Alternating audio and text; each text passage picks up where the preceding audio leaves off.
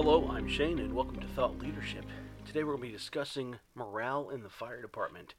And I think one of the greatest myths for any faltering fire department or even a duty shift is the belief that a one good call or a new apparatus or even a small pay increase or a promotion will somehow raise the morale. Like a bad proverbial apple. Poor morale begins small, but eventually it's going to expand to reveal a total negative, if not wholly unsafe, just a barrel of destruction.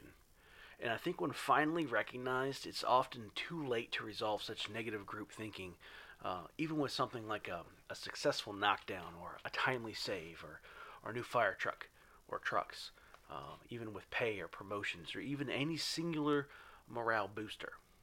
And I think building morale begins by reminding ourselves exactly what we do and why we're here. I think it's appropriate in today's world to blame the constant scrutiny of the media or a specific department member or even a small clique or even the unrelenting public thirst for a scandal as the cause for this operational malaise. And I think even when firefighters are strong, there's this occasional misstep maybe recorded by every cell phone camera with an eye shot, and then of course followed by a responding avalanche of departmental regulations that just seem to choke off any attempt to grow successfully as a department. And I really think, we got to ask ourselves, is it a decline in attitude as a result of external forces on you, just pounding on you, your shift, your department? Or could it be a consequence of unresolved internal challenges, just resulting in misguided decisions and inappropriate behavior? I think the first thing we got to do is identify the low firefighter morale. I think listening to persistent rumblings, the question really becomes not so much who is the problem, but rather what is the problem or what is the complaint. Are firefighters feeling unsafe? Are they feeling unsatisfied, underappreciated? Are officers presenting the orders of the day in a negative tone? Is command ruling with fear, confusion, or even intimidation? I think viewed separately, the specific signs of low morale can really just be easily dismissed as a bad day or fatigue, maybe due to a difficult call or private matter. But I think a lack of clear communication on any topic really just leads to generating misinformation, creating distraction, even delay at every level. And this really just opens the door to low firefighter morale. And I think really there's 5 signs you kind of need to look out for. One, the station chores, they're not getting done. A reduction in daily output is really the first sign of internal low morale. While not every shift obviously is going to be totally efficient, productivity's decreasing and excuses and blame, it's going to be on the rise. Chores didn't get done because firefighters had to study for tests. The engineers can't finish truck checks because their officers didn't allow enough time. Of course, you got trucks are dusty, the station is a mess, paperwork is late, dinner's at 6, and the day is done or else. And I think everyone really seems tired and slightly out of uniform, and those not hiding or doing things just to really keep themselves invisible. The irons are probably examined at the back of the station. Engineers are under trucks. Officers are having probably dozens of private meetings, and no one seems to know the reasons or the passwords for the inclusion. And at the end of a shift, no one recognizes what was accomplished, and I think even worse, no one seems to care. And I think if you add this to the inability or desire to help other firefighters with unfinished work, regardless of the rank or the time of day, you've got low morale spilling onto another shift. And I think another thing you need to look out for is that tense, segregated shift change.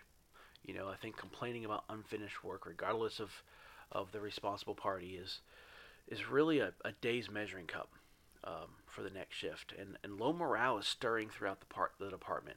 And I think shift change is tense and often segregated by time, job description, or just really a blanket incompatibility.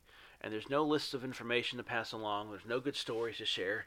And firefighters are packing their gear and clearing their lockers, and they're just hanging out by the door. You know, a second pot of coffee is never made. Um, Another thing we need to look out for is every rumor goes explosive. You know, it's the fire department, rumors abound. But rumors and gossip seem to explode as laughter becomes vindictive rather than heartfelt. You know, stories are amplified to the point of suspicion, formal review, and potential for discipline. Officers are bogged down with endless administration quagmire, and I think with little time for mentorship or even crew development. And no one seems capable of diffusing what seems to be a titanic amount of pressure building every day, and with no actionable answers other than changing the subject. I think generated in bits and pieces, it's hard to define, yet it's felt by everyone on the shift, from top to bottom. Officers start complaining about firefighters, and firefighters lose respect, and for the constant and unresolved negative situations.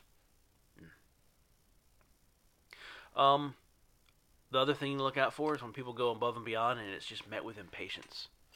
Uh, in a department that's experiencing a decline in self-esteem, tasks beyond the job description are really met with disdain and visible impatience.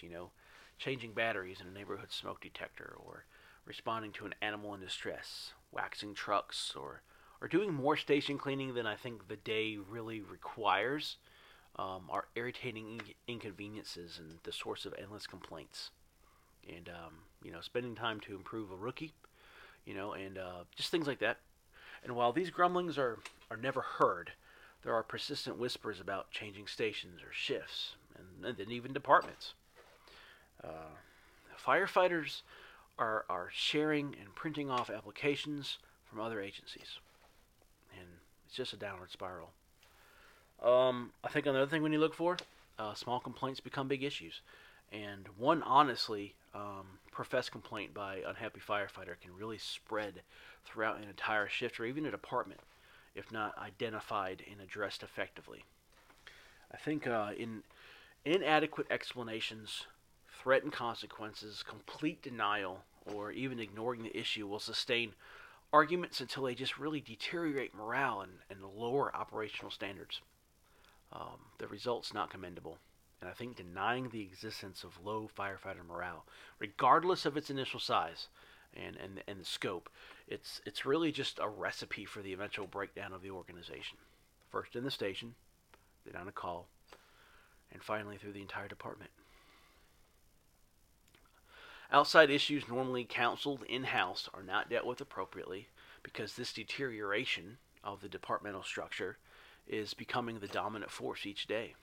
And I think if no action is taken to diffuse such conspirational energy, it's just going to destroy a firefighter. It'll destroy the shift.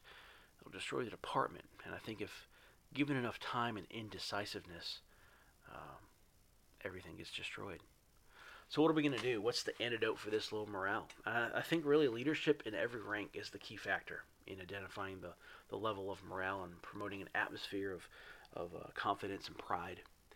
Self-assurance begins at the top and is translated into every level of the job. Officers have to be effective, and their decisions need to be supported and believed. Firefighters have to feel as if someone has their back and that they're being heard.